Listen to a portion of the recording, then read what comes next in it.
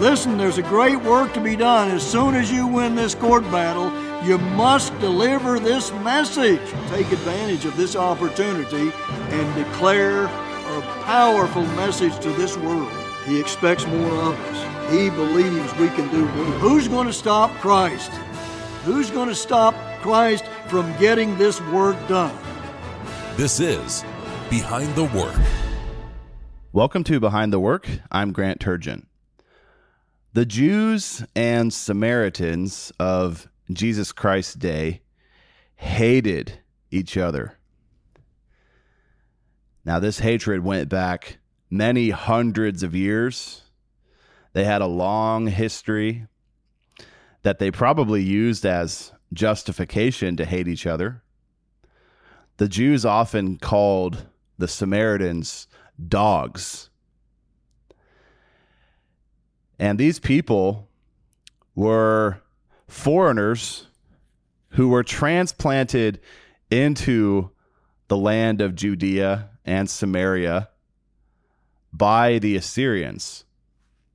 So when the Assyrians invaded and took the northern kingdom of Israel captive in 721 BC, they moved in a whole group of foreigners to take their place. And these foreigners then would mix with some of the Israelites who were left behind, who were not taken captive.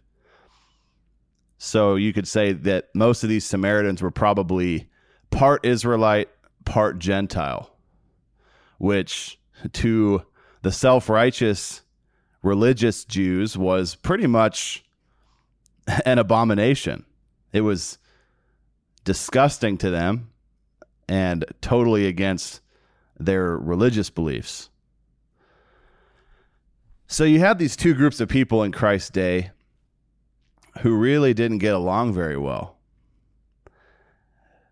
Obviously, when we grow up with certain beliefs, those beliefs tend to stick with us, even if they're totally wrong. We have to unlearn wrong beliefs before we can learn the truth. These Jews didn't quite have the right understanding. And this even rubbed off on Christ's own disciples, the men who would soon become apostles in God's one true church. They even looked down on the Samaritans because all the Jews around them did. That was just the environment they were a part of. And they thought that it was totally normal to think of a group of people as dogs.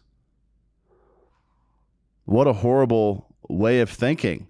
But we see that thinking all around us today. Satan is a master at planting the seeds of hate in people's minds. There's all different reasons why people might hate each other. It could be based on race, ethnicity, nationality, gender. Oftentimes, a rocky history could be used as justification, just like between these Jews and Samaritans. Plenty of reasons for being hateful. But Christ was not hateful. He did not hate the Samaritans. He did not call them dogs or look down on them or try to avoid them. In fact, he went out of his way to spend extra time with them, which was appalling to his disciples. John chapter 4 describes this interaction that Christ had with a Samaritan woman. The disciples weren't around, or else they probably would have tried to pull him away, maybe form a barricade so that this woman couldn't even lay eyes on him. But Christ had a chance to talk to her. And this is what it says in our free booklet, John's Gospel, the Love of God. This is written by Philadelphia Church of God Pastor General Gerald Flurry. And you can get yourself a free copy at thetrumpet.com. On page 64, Mr. Flurry writes, Jesus dared to ask this woman for a drink of water from the well. Wow, this was quite outlandish for our Savior. By the standards of his day, he was going pretty far beyond the pale. This was quite out of line, according to the Jews, to even talk to a Samaritan. Now, the Apostle John is the only one who recorded this interaction in his gospel account. He must have learned a powerful lesson from this story. Probably Christ told him about it after the fact. This story has some strong correction in it for everyone in God's church, everyone who's trying to do God's work today. This story demonstrates the world-encompassing love of Jesus Christ, as Mr. Fleury put it. So John 4, verse 9, records how shocked this Samaritan woman was when Christ spoke to her. John 4, verse 9, she said, "How is it that you, being a Jew, ask drink of me, who am a woman of Samaria? For the Jews have no dealings with the Samaritans." This was the sad state of affairs. Different groups of people living together, but who hated each other so much they couldn't even speak to each other. It certainly looks like perhaps the Jews were more at fault, if anybody, but probably both sides were to blame for this to a certain extent. Anytime there is hatred involved, generally there's enough hatred to go around. Here's page 65 of John's Gospel, The Love of God. Mr. Fleury writes, Jesus Christ took this opportunity to begin teaching this woman, a human being who was made in the likeness of God. So where the Jews saw a dog, Christ saw a potential God. It's ironic that dog and God are the same word spelled backwards. D-O-G-G-O-D. But those two words couldn't be much farther apart or further apart in meaning. This is Christ's response to this Samaritan woman. John 4, verse 10. If you knew the gift of God and who it is that says to you, give me to drink, you would have asked of him, and he would have given you living water. Christ was asking this woman for water to drink. She should have been asking him for spiritual water to flow into her life and change everything. Eventually, this woman realized the God being she was speaking to. She finally realized that he wasn't talking about physical water anymore. He was talking about living water. Verse 13, John 4, verse 13, Christ says, whosoever drinks of this water shall thirst again. Verse 14, but whosoever drinks of the water that I shall give him shall never thirst. But the water that I shall give him shall be in him a well of water, springing up into everlasting life. Clearly, Christ was not talking about physical water. Physical water that quenches thirst only temporarily. The living water that Christ had to offer would quench thirst for eternity. He was offering this water to a woman considered a dog by the Jews. that really should teach us a lot. Christ is so far above prejudice, bigotry, hatred, self-righteousness. He treats people like future gods. He sees them for who they could become, not for who they are right now. Page 65 again of John's Gospel, the Love of God. Mr. Fleury writes, Christ went straight into this ghetto area and began to deal with this Gentile woman. Why? Because Jesus Christ came to die for the world. That's what this is all about. Christ didn't die for a particular race or ethnic group. He came to die for the world. And to anyone who repents, comes to him, and asks to drink, he will give living water. To anyone and everyone. Jesus Christ carefully planned this episode at Jacob's Well to teach the world this lesson. It is a lesson that every person must learn before he or she can enter God's family. So Jacob's Well is where he spoke to this Samaritan woman. That's what it's talking about there. But what an example. To actually speak to someone and see the best in her when everyone around him did the opposite. He was offering eternal life. He was offering living water to a Gentile, to a Samaritan. Now, the Bible does say we have to all become spiritual Jews. We have to become sons of Abraham spiritually.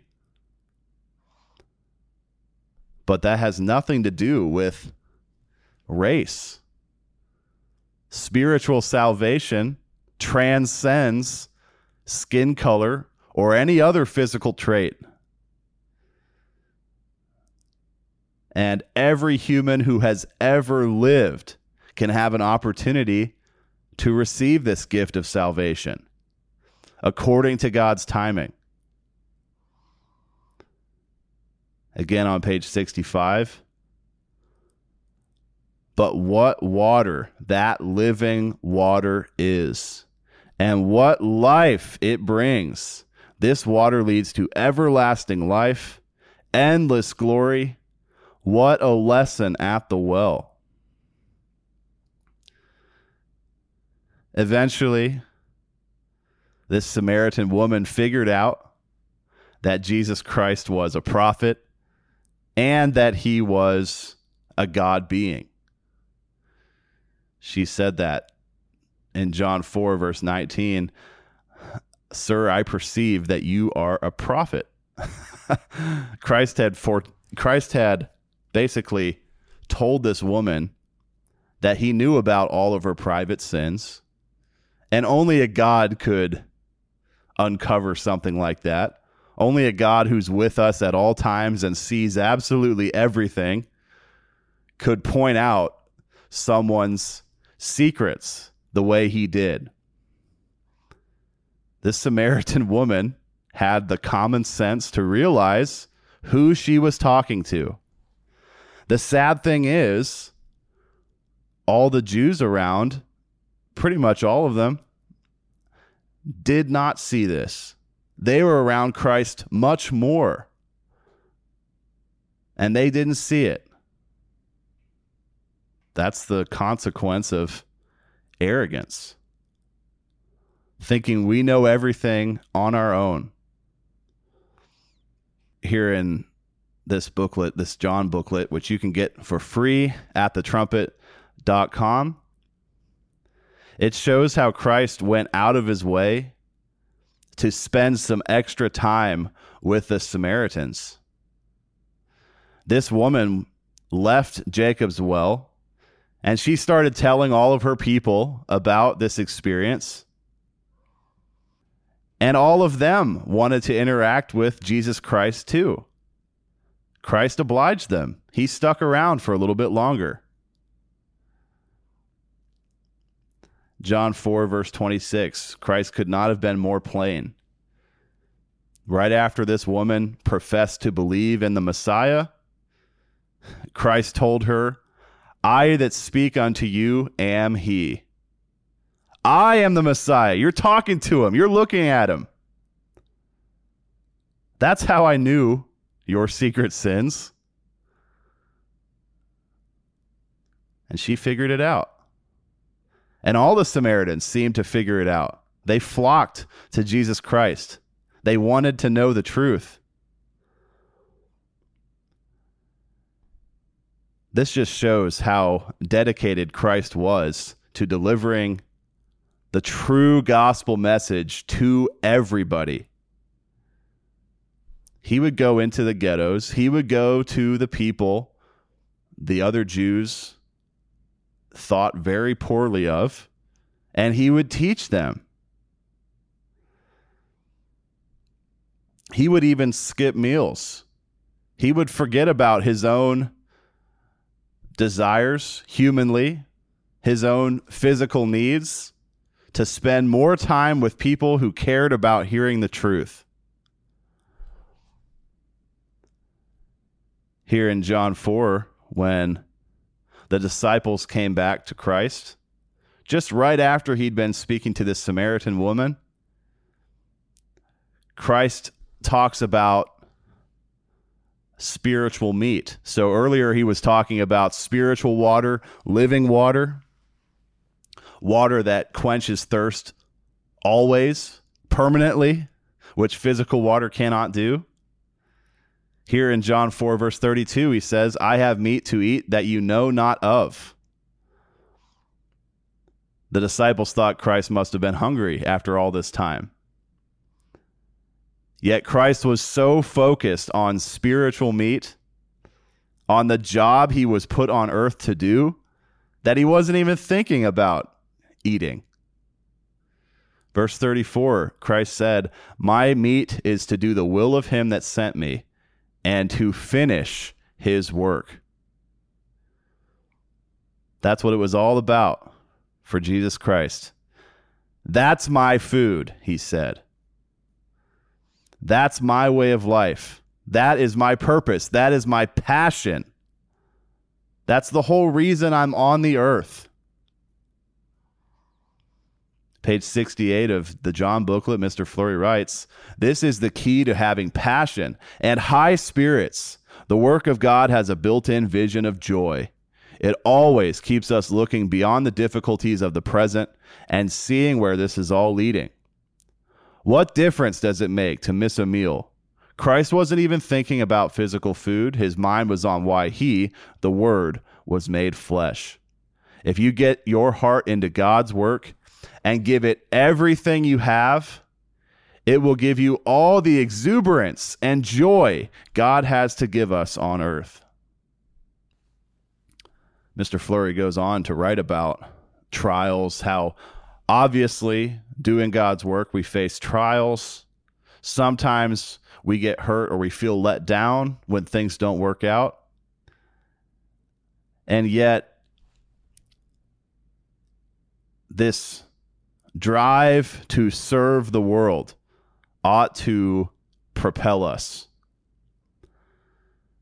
Christ was completely removing any thought of his own needs so that he could help this Samaritan woman, so that he could help all of the Samaritans who came to him after they found out about what happened to this Samaritan woman and her face-to-face encounter with the Messiah.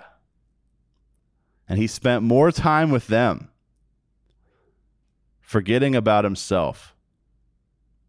This was something that caused Christ to rejoice and get excited.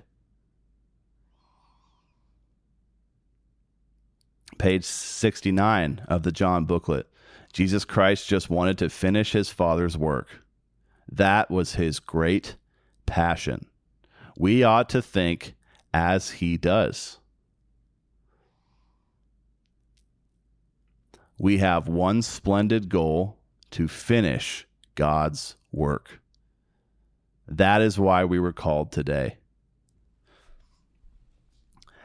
As Christ showed with this Samaritan woman, God's work is for the world. This truth has to reach everybody. Mainly as a witness, not necessarily so that everyone will change in this life, but just to know that they have heard this truth before.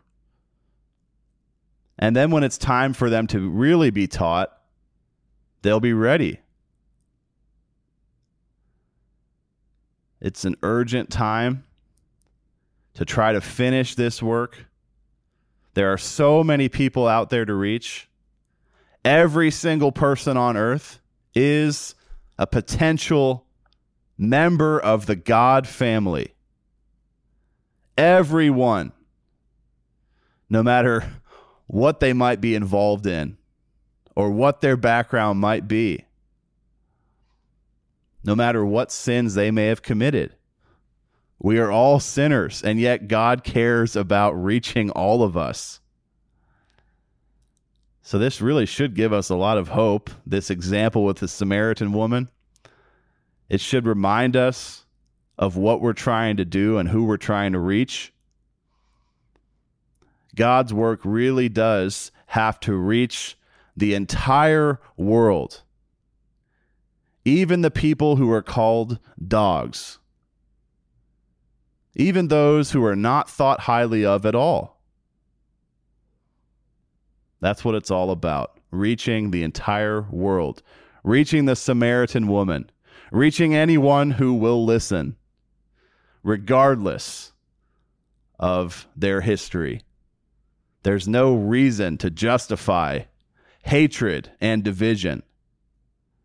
God's work wants to unite the world, bring everyone together, teach everybody, and give them a deep, deep drink of living water. Thanks so much for listening today. I'm Grant Turgeon. This has been Behind the Work. You've been listening to Behind the Work. Email your thoughts to comments@kpcg.fm. Listen for a new episode each Monday at 12 p.m. Central Time.